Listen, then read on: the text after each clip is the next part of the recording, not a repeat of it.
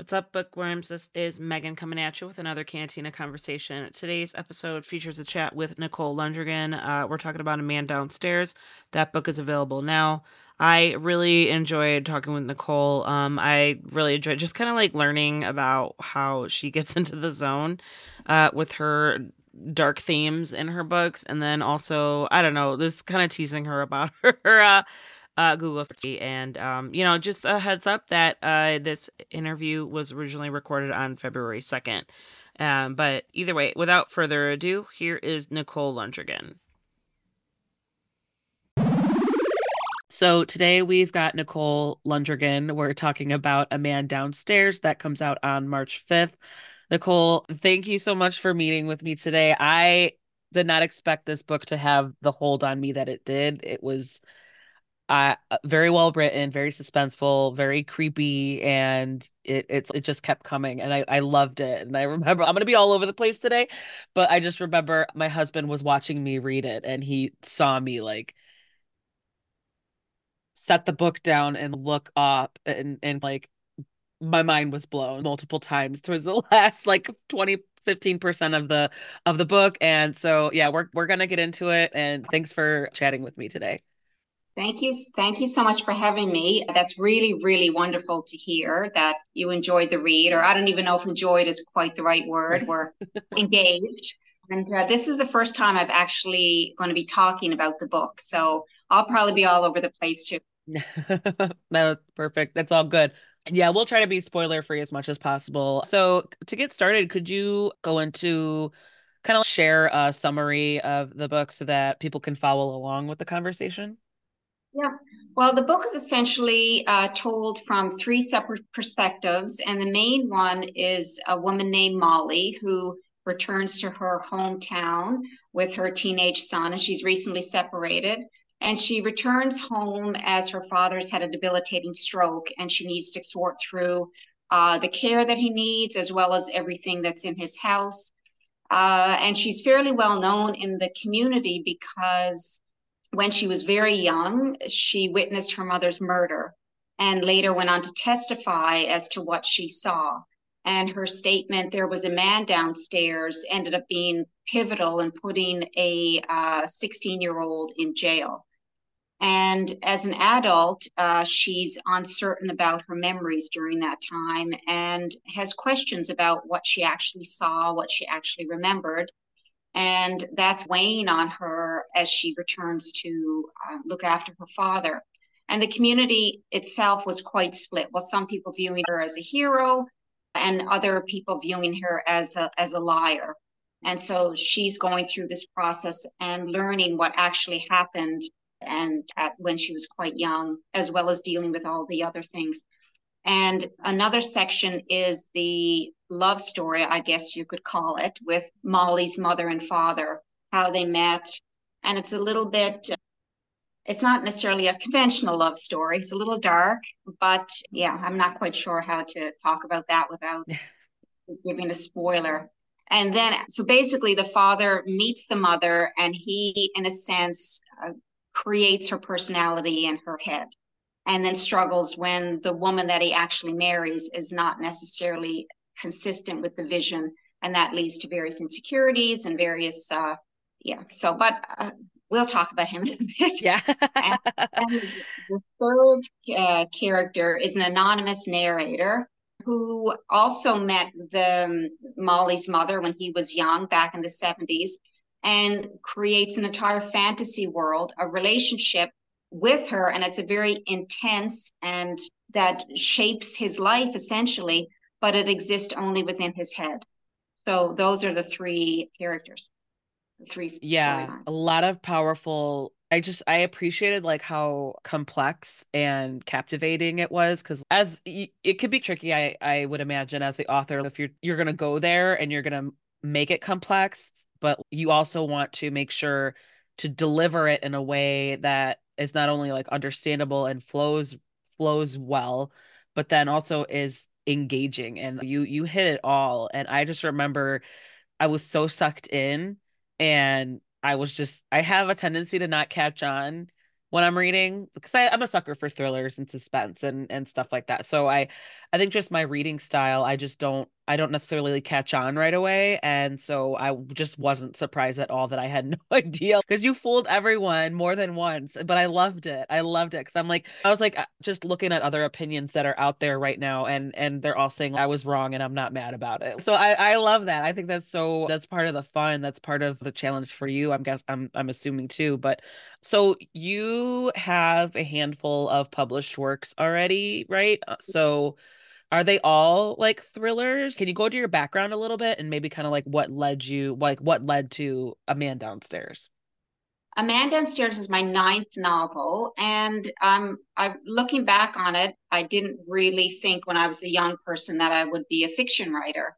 I was doing a Master's of Science at University of Toronto, and shortly after that, I finished that. I had my daughter, and I remember calling my grandmother, and she's from an outport in small community in Newfoundland, and I told her that I had a girl, little girl, and her first words to me, well, that's nice, and don't forget about your career. So I was a little, it was like, the baby's only half an hour old. Yeah. So I'm already feeling a little stressed about what I'm going to do. And so I decided to start writing. And the first things I wrote were magazine articles and just various, some things for newspapers, things that were science related for children or whatever, and using the background that I had. And then at one point, I decided very naively that I was going to write a book. And I had no idea what I was doing. And in some ways, looking back on it, having zero clue actually probably gave me the confidence to do it. And I remember at one point, I was about halfway through the book, and this was maybe 2001 ish. And I Googled rules for writing. And then I quickly closed my laptop because I think I was breaking pretty much every rule because I didn't know the difference. And I ended up sending that book out to a handful of small independent publishers in Canada, and one of them published it. And I'm like, oh, okay. So then I wrote another one and learned from the first book, and then wrote another one, and it did a little bit better. And then I wrote another one, and again, learning. So with each book, I've been learning a little bit about and finding my voice. And but with the first book, I remember I told my mother that I'm going to try and write a novel. And she said, well, if you expect me to read it, you better put a murder in it. And I said, okay, I did. And I've done that each time since. So, and eventually it led to book 9, and now I'm working on book 10. Okay, So, there you go. yeah, That's awesome. Yeah, I'm also a mom too. I've got two young boys, and yeah, I love that though, that are like, just okay, don't forget, like, you gotta, don't let it get you. Like, don't, I love, it's as overwhelming, I'm sure it was, or like that maybe that wasn't what you were expecting to hear as a new mom right away, right? But I still love that. yeah. I love that encouragement, or that the bluntness of it. It was very blunt, a little bit of pressure, but she was right. She was right, and it worked out.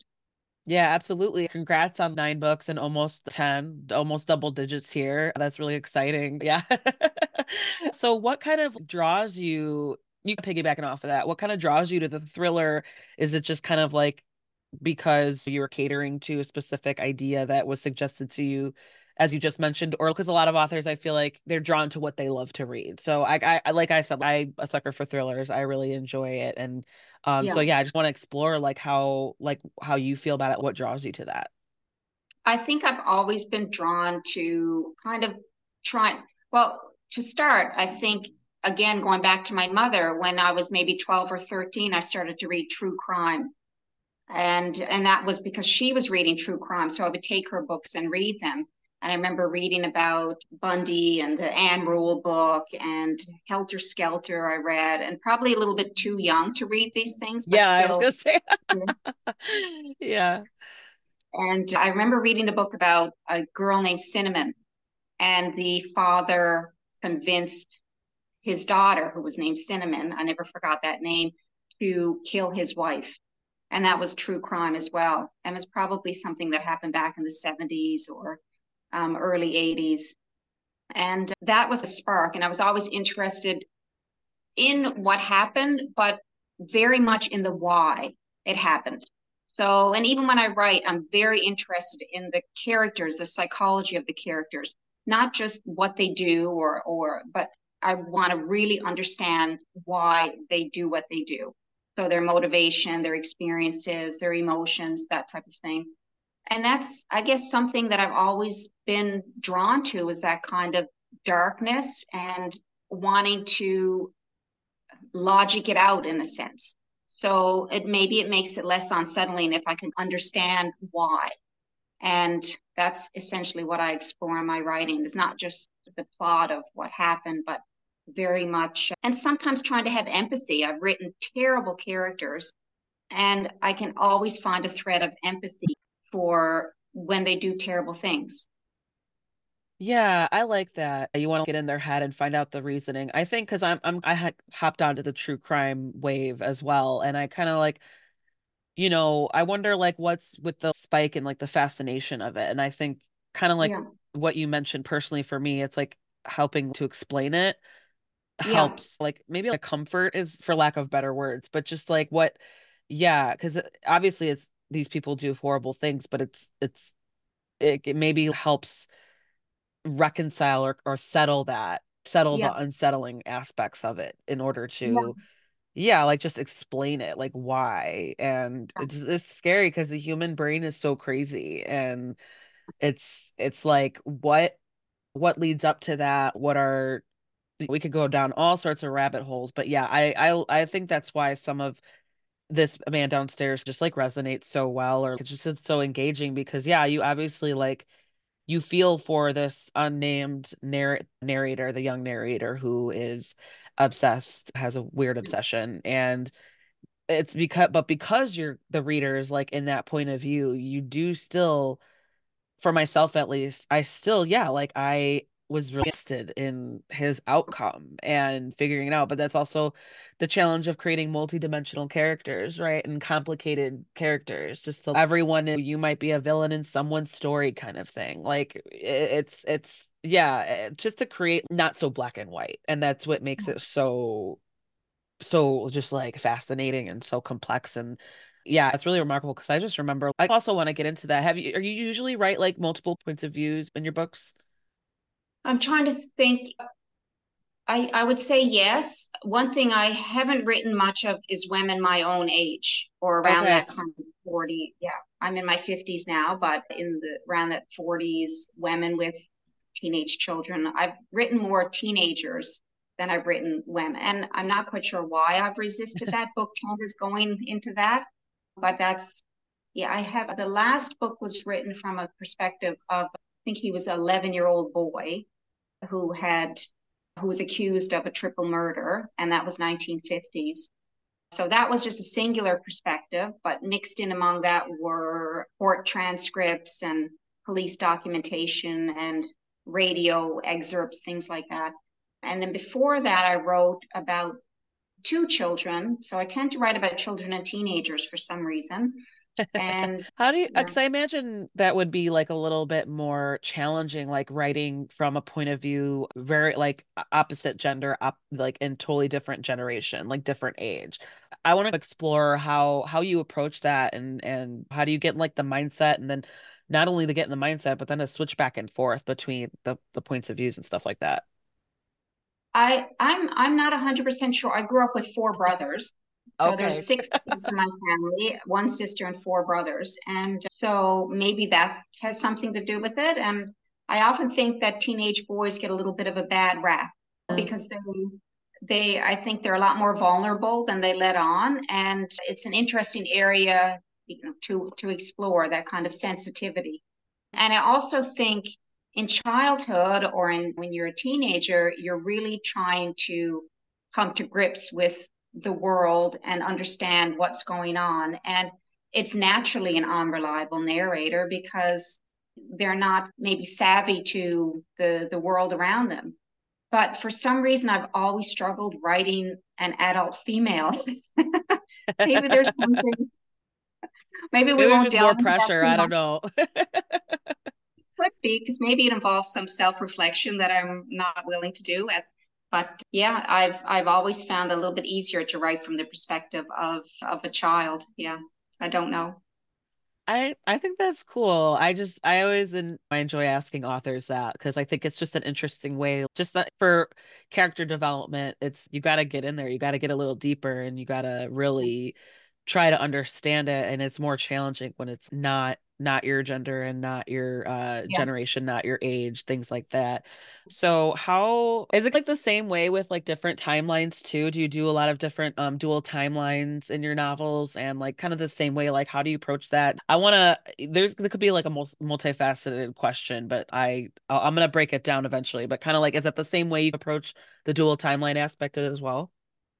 I think when there's a dual timeline, I tend to write a little bit in just stay in one timeline for a little while, and then when I feel like okay, I need to mix it up a little bit, I'll go and I'll work on the other timeline. So the end product is not necessarily the way that I wrote it. So Right. I might gallop ahead with one character, and then the other one's lagging behind, and then I'll know little bits and pieces of how they fit in, and then I need to catch that up. And so I think the last two books I've written with the last one, An Unthinkable Thing, has the court excerpts, which are the trial excerpts, which are they reflect what's actually happening, distortion people. So that was actually very, very tricky to do. And it took a lot of going back and forth. And this one, I knew how things were supposed to overlap in a sense, but it was difficult to keep everything on track. And then I had to take it all apart. And for the first time, I actually had a board and I had everything written on these little cue cards and just to keep track because it is a Yeah. complicated story and hard to, as what the book is about, it's hard to summarize and because there's a lot of Yeah. movement. Yeah. Yeah, I love that. I love like the visual. You just had to like I bet you surprised yourself in doing that for the first time, just to like figure out what works. Like how are you gonna make sure Yeah. that you got everything under control? And Yeah. yeah, because like I said, this book it's so captivating, but it's like really complex and you delivered in a way for the reader, at least for myself, where I was following along. I could catch it, nothing, I wasn't confused. And I think that's what like the final last, I don't know, 15% of the book, the last quarter, fifth of the book, it was just like I I was like I said earlier, I was just like reading and then I'm just like putting the book down and staring off and being like, what the fuck just happened? It's excuse me for my swearing, you can do it too. But I'm just like that's how I felt. I was like my Yeah. head exploded and my jaw dropped like so many times. So well done. All that extra visualization, postcards, everything, it worked. You might have a new system there if you ever need to like feel it out again. I love that. I enjoy like learning the process and everybody's process is different. Like some people are pantsers, some people outline, some people have post-it notes everywhere. I just Yeah. love it. Whatever works for you, right? I used to be a total pantser and just a little bit of a it usually isn't until about halfway through that I'm pretty clear at that point. But being a total pantser, it makes life harder because Yeah. there's a lot to fix, a lot to adjust. But still, you make some good discoveries. So I'm in no way do I outline, but I generally have some sense of where I'm going and then see what the characters do and what they say. And sometimes they surprise me and that Yeah. sends me down a different road. Yeah, Bizarre. that's common too. I love that too. Where it's just I don't know, my character became a dog owner. I didn't even plan that. It's just like a Yeah, dog showed up and exactly. never left. I love that. Like things like Yeah, that where it's just like, oh, they just wouldn't leave. yeah, it does happen. Kind of neat. Yeah, that's awesome. So regarding your research, I imagine your Google search history is questionable. Like, how did your process go? Did you find like anything really surprising that you learned? Things like that? In case anyone's on my computer. Because yeah, you go down some very dark and disturbing roads. I mean, there was a lot of drug research and even like prescription drug research and trying to figure out what was a common drug in the late 60s or used in the set because there's a the Molly's father is a pharmacist and so trying to get and looking up photos of what a pharmacy might look like in early 1970s. Mm, So it's all quite fun. I'm trying to think if there's anything that really surprised me. There was something I wrote about in the book that I was very bizarre about a rabbit. I don't know if you remember that, about a pregnancy test. And he tells her about the rabbit, the test that they would do on a rabbit Oh, years earlier. right. And that was a strange thing I happened upon. I thought, and then I researched that. I said, is that actually true? And yes, it is, that they would do that test on a rabbit. And anyway, it was bizarre. That's something that I'd never heard of or would never have been able to imagine on my own. Yeah, I just think that's so funny, like how authors are like, especially even almost any authors of any genre, they have to Google things and like I just think it's so funny. It's like an unspoken understanding amongst writers. But yeah, because you have to do research, you have to Google. So and yeah, for a thriller or a murder mystery, it was like how long would it take to suffocate someone? How long does it take for a body to start decomposing? It's what? Yeah. Oh, I did have to do some research about decomposition underwater and how long would the bones stay and Yeah. things like that. So that Yeah. was bizarre. You go down some bizarre roads and I where, imagine, yeah, you kind of like click one link and then you're like off in another link and then you try to yeah, like, yeah, you figure this out and then you get carried away before you've got like 14 tabs open. Like, all disturbing. yeah, right. Okay, I'm gonna throw this at you. What were the most challenging parts to write and then what were like the most enjoyable parts to write? That's easy, actually. I found Molly here, who's a female, a little bit younger than me. She's probably mid 40s. I found her incredibly hard to write. And I actually had to go back multiple times to flesh her out. And finally, in the end, I felt like I captured her character and found the depth in her, whereas I skated above her surface for the first draft. And it took a little bit of rewriting to get her where I felt, okay, this is right. The anonymous one that lives in his head, the anonymous man, I found that hugely fun to write. I'm I don't know what that says about me. Maybe I should admit that because he's a little disturbed, but that was fun. And so many times, even as I was rereading it, I just cracked up laughing. That's what he said. And Gil's Yeah. story was very emotional. So I enjoyed writing that, but my favorite was writing. Oh, yeah, I know. As a reader, I felt for Gil so Yeah, much. I just felt for him. I'm like, because he's not, no, I mean, Edie scared the shit out of me. That was like, ooh, girl. But it's just, he's just, I don't know, like a little hopeless romantic about it. Like he was just yeah, smitten and in love with her. And he yeah, tried so hard to just make her happy. And yeah, it was never, no matter what, it was like at some point, I feel like the readers realize like that ain't like, it's never, you could try everything. And it's never gonna never have gonna the work. same outcome that you want, and it's so Yeah, heartbreaking. And then and then I'm like having to remind myself, oh no, shit, this is like Molly's parents, and then 2-year-old Molly, and just oh shit, like what?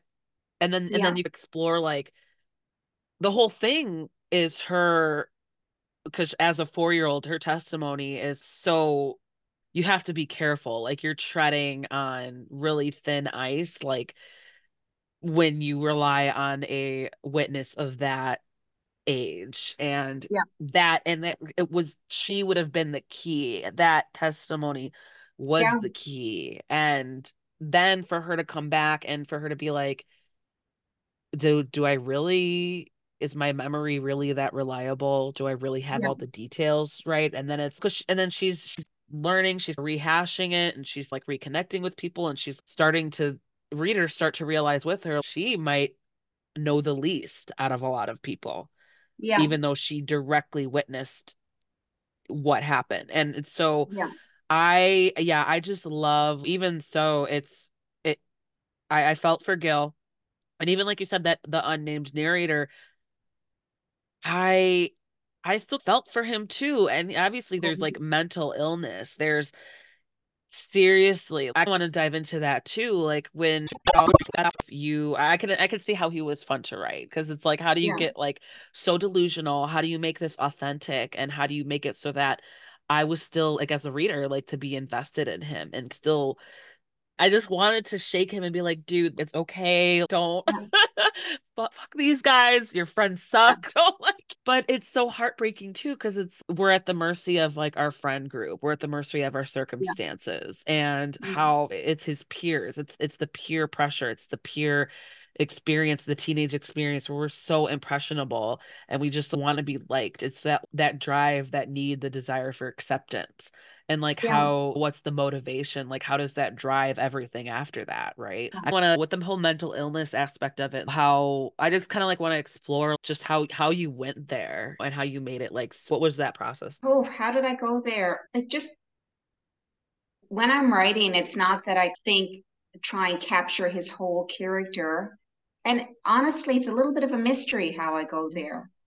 There's no sort of trick or just I don't even know how I go there. It's a little That's bit like like a hope. Yeah, it's just follow the flow. Yeah. yeah. I don't really have a great answer, and I have a sense of him and what he thinks and how he feels. And I have a sense of his vulnerability and his desire to be liked and loved. That's not coming externally. His mother is very controlling, which we know where that ends up.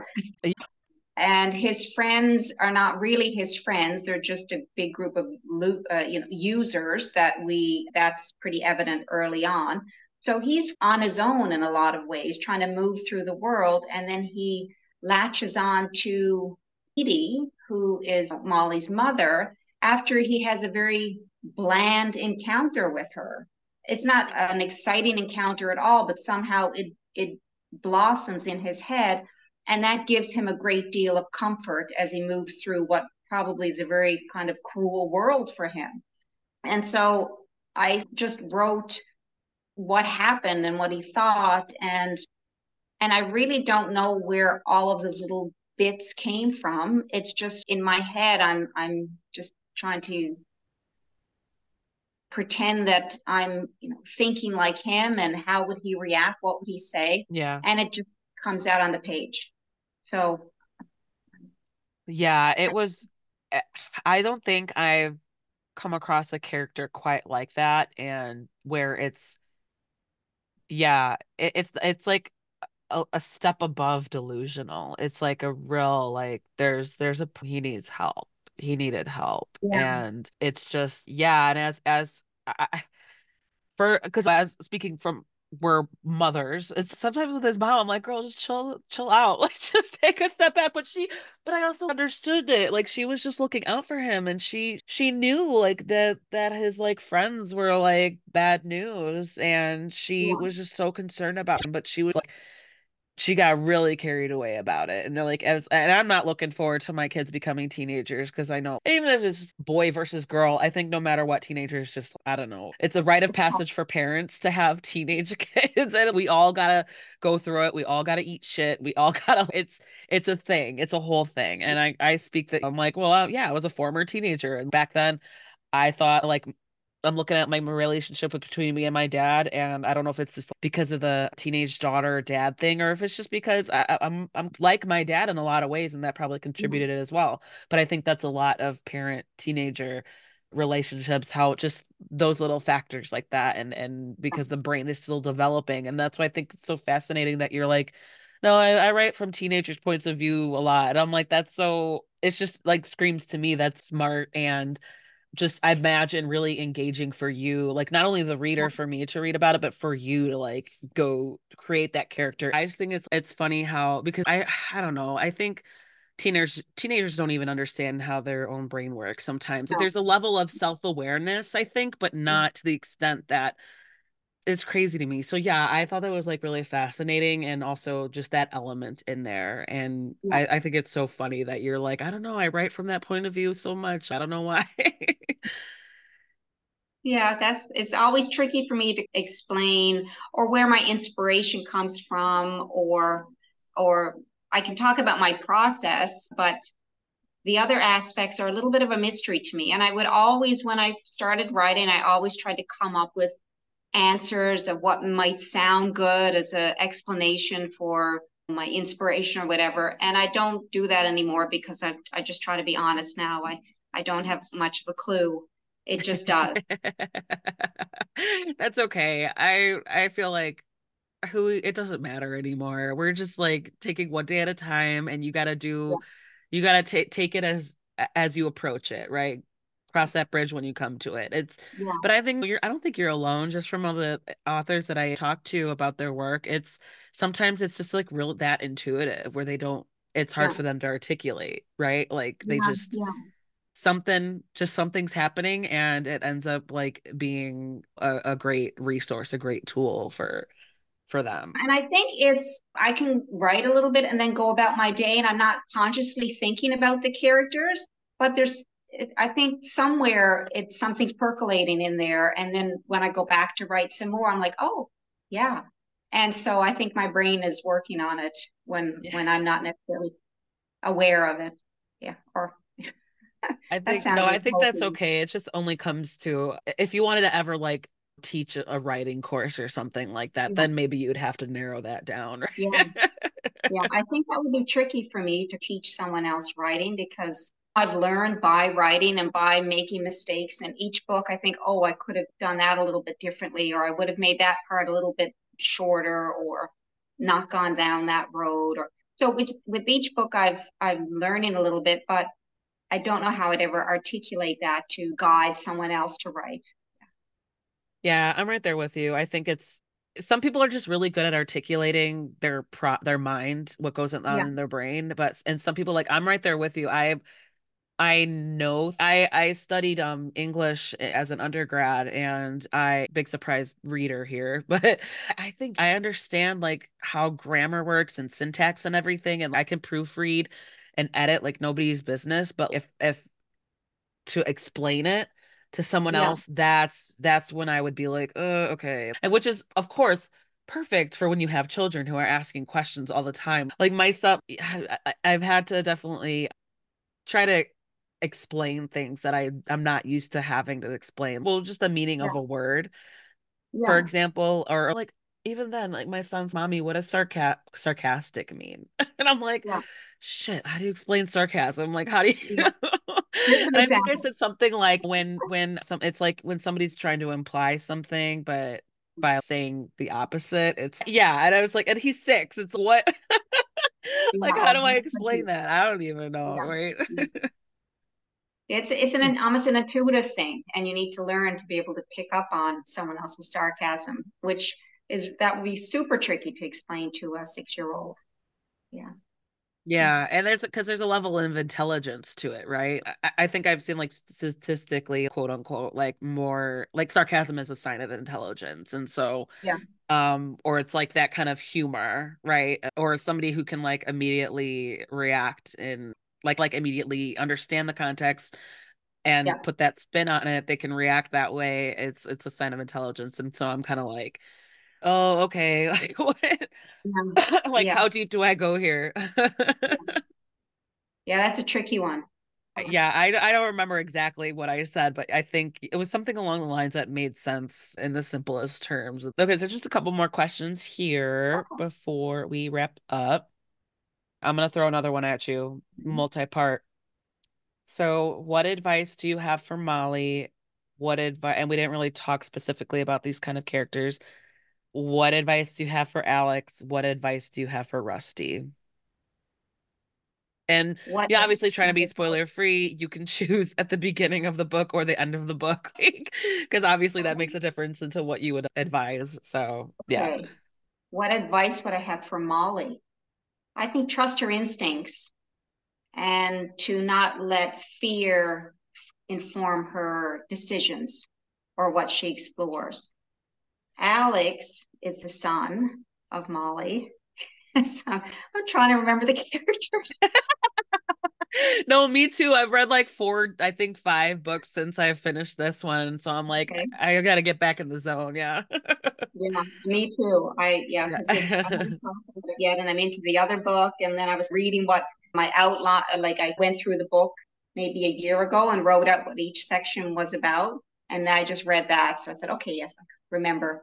For Alex, gosh, he's a teenager, and we learn initially he's in some trouble or having consequences for something that he did, and then we learn that's not quite what happened. So I would say keep on being the good person that he is, because he's growing and learning, and he's got a very strong sense of morals and right and wrong. And yeah, so he was a good kid. And Russell, what would my advice for Russell to be? You know, stay weird maybe. He's a bit of a quirky bird. But he's also a very kind person, and his rabbit snaring and painting endeavors, and I don't know what other. Just, and I like the fact that he was having a relationship with Alex, and even though he's a bit of an odd guy, he was still being a playing a nice, like a gentle role in Alex's life. So I like that. So I would, I do my too. advice for him is to value that and to continue to be a positive person in a teenage boy's life. Yeah, especially since Molly's acting as a single mom at this point. So yeah, I do. I did, Rusty was he's weird, but he comes off as kind of like you're not sure, but then eventually you're like, well, he's harmless. Like he's not really like he but and that I think that's why some of the other things that happen, that's why like that impacts that's some of the things that happen because as the reader, or at least I don't know, I was like, he's weird, but then it's okay. I don't know. I didn't hate him, but I was like, I don't know if I would be thrilled about my son like bonding with him. Yeah, But then if there's a positive outcome from that, then okay. yeah, Healthy yeah, boundaries. I don't yeah. Some healthy boundaries. Yeah, especially your land, house. Yeah, It's just like this, yeah, the whole vibe. I maybe it's just because you set the tone for the whole story, but no, it was really funny how some of the just Alex's like he was just being a teenager, and I yeah, like there was so much dialogue where I was like, dude, excuse me, yeah, are you talking to your mother like this? But then that kind of yeah, reacting like that makes doesn't make anything better, right? yeah. So No, that's that shock factor where I was like, Alex boy, that's your mother. What do you like? Watch your no, mouth. Who do you think you yeah, are? But then it's just Molly was just kind of like, okay, like and yeah, just glossing over it, right? yeah. I was like, And maybe better person than maybe, I. yeah. Same, I think. Maybe choosing her battles or not taking a lot of things that he said so seriously, and just letting things just wash off her back a little bit, and recognizing that it's a huge amount of change that he's going through as well, and just giving Yeah, him a little bit of grace for the stresses in his life, and partly yeah, brought on not his choice to be doing these things, or to not have a father, and to be relocating, and some things he brought on himself or invited into his life, but other things are outside of his control. So right, right, yeah, exactly. Oh, and yeah, his kudos to you for doing a little subtle like parallelism in there with Alex's situation and yeah, the whole I would say outcome. I'm trying to be more clever. Just yeah. the big picture here. You're a sneaky one. You're a sneaky one, Nicole. Oh, thank you. It's a good thing. It's a good Compliment. thing. Yeah, and a lot of it is Um, actually intentional. So I see it afterwards, after it's finished, and I don't know whether somehow it's just, I think a lot of it is intuitive. So rather than me planning things out, yeah. So what you mentioned that you're working on something next. Is it anything that you can talk about? I am working on another novel, and all I can really say about it is that it's about two adult women, and there's some murder. Yeah, I think it's still pretty early. I'm about a third of the way through the first draft, which is always really difficult for me to write. I like when I have something written and then I can work with that. That's more fun. But getting the first draft down, I find really tough. Yeah, I can't really say too much about it, but I think it's Yeah, a good. I don't want to get you in trouble. It's okay. So where can we find you online and on social media? I'm on Instagram. I don't know what my handle is. That what it's called? A handle? Yeah. I'm really I'm not very good with social media, but I'm on That's there and I okay. post. I'll Yeah, find you and I'll tag you and I'll yeah, put your information for the show notes and all that. But I love it. I love your how your brain just like you folk it just doesn't care about certain things. yeah. I really don't know. I post some book stuff, maybe some baking. So I'm knitting. I've been doing a lot of knitting lately, which when the writing, I'm flailing a little bit with the writing, I can knit, and then I'm actually creating something that I can see. And so that gives me a sense of accomplishment, especially I when love my word that. count is going in the opposite direction. And then pictures of my dog, he's super cute, very neurotic, but he gets a lot of thumbs up or likes or hearts or whatever it is. Yeah. He's a little bit more popular sometimes He's than more the popular, knitting. yeah. Yeah, he's more popular. Book I clubs love do that. okay. I think it's just humans. We're just like suckers for animals sometimes. And I love that you found a hobby that kind of helps fulfill that your brain Yeah, doesn't want to like stand still, but it's still like therapeutic and relaxing, right? Even in you can't you're not feeling the productivity in one project. So you're kind of yeah. like, well, I guess I should do this. I love that. That's awesome. Unless I I haven't have to never unwrap tried them. knitting, but I know it's a thing. Yeah. There's so many YouTube videos now that really help. And there's nice little projects that you want to start. Yeah, Yeah. maybe we'll see. I mean, this thing takes a lot of my extra time between because I also have a full-time job and then two Oh kids, gosh. and so yeah.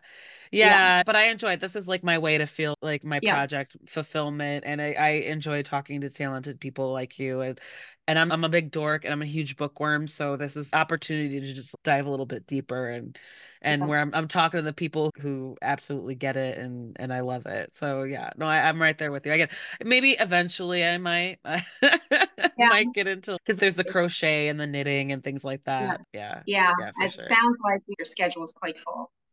Yeah. I'm really good at time management, so that's Okay. definitely, and I'm really organized, so that Yeah. definitely helps. Because otherwise, I don't think I would be able. And then plus, I'm gonna give a shout out to my husband. He's pretty awesome about it too. So Oh, I'll be that's like, okay, well, I have an interview today, so can you pick up the kids, kind of thing, wow. so that I don't have So to like, I'll drop them off if you pick them up, yeah. things like that.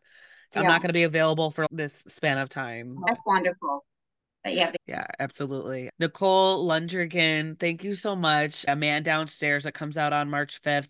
Everybody pick it up. 5 stars. Especially if you like thriller, especially if you like to be thrown for a loop. I recommend it to all readers. So yeah, obviously, thank you so much. I love diving deep. This was so fun. And when your 10th book comes out or anything else you got coming out, feel free to come back and be happy to chat again.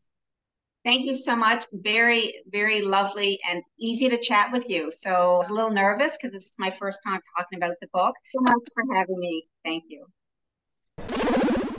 Okay, there you go. That was Nicole Lundrigan talking about A Man Downstairs that comes out on March 5th. Rate, review, subscribe. Check out the show notes for links to where you can find her on social media, online, and where you can purchase the book.